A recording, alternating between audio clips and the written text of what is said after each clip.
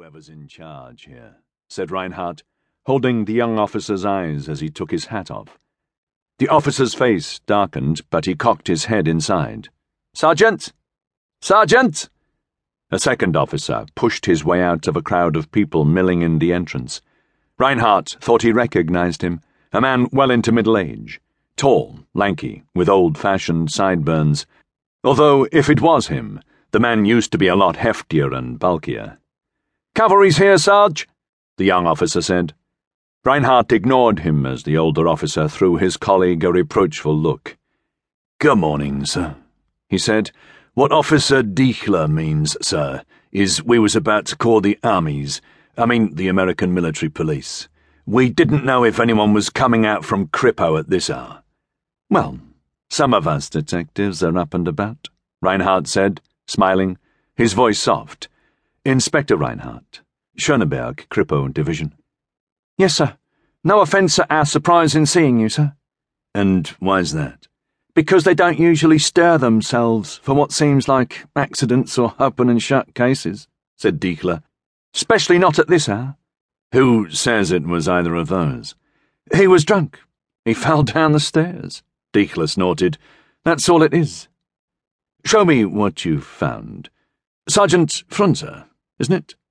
Reinhardt suddenly remembered the man's name, feeling it slip onto his tongue from out of nowhere, it seemed. Something in the man's appearance, those old-fashioned sideburns, the accent triggering a memory of a line of struggling, sweating policemen trying to hold apart a seething mass of Nazis and communists, and Frunze reeling away with blood sheeting his cheeks, but a brown-shirted thug caught under his arm, the lout's face turning red inside the policeman's armlock as Frunze calmly recited the man's rights to him. "That it is, sir. Frunze. Very glad to see you remember, sir," he said, ignoring the way his younger colleague rolled his eyes. "This way, sir." "Last time I saw you, you were up in one of the Tiergarten stations." "Time's moved on a bit, sir. You go where they send you these days," Frunze replied, a quick glance at Reinhardt. He could not tell what the glance might have meant, but an experienced officer like Frunze, especially one his age, ought not to be running a night shift in a place like Neukölln. It had always been a rough neighborhood, left-wing, working class, where the cops had never been welcome, and Reinhardt did not think things had changed much as Frunze led him through the small crowd of people to the bottom of the stairs, over to where the body of a man lay, face up. The light in the entrance was a shifting mix of flashlights, candles, and lanterns held by the policemen and by the cluster of people, men, women, and children, to the side of the stairs. It made for a confusing play of shadows, but there was light enough for Reinhardt to see that the man's nose and mouth were a puffed and bruised welter of blood that fanned the bottom of his face and jaw, and had soaked into the clothes on his left shoulder. There were scratches and lesions on his face, on his scalp, and on his hands, the skin of his knuckles stripped raw.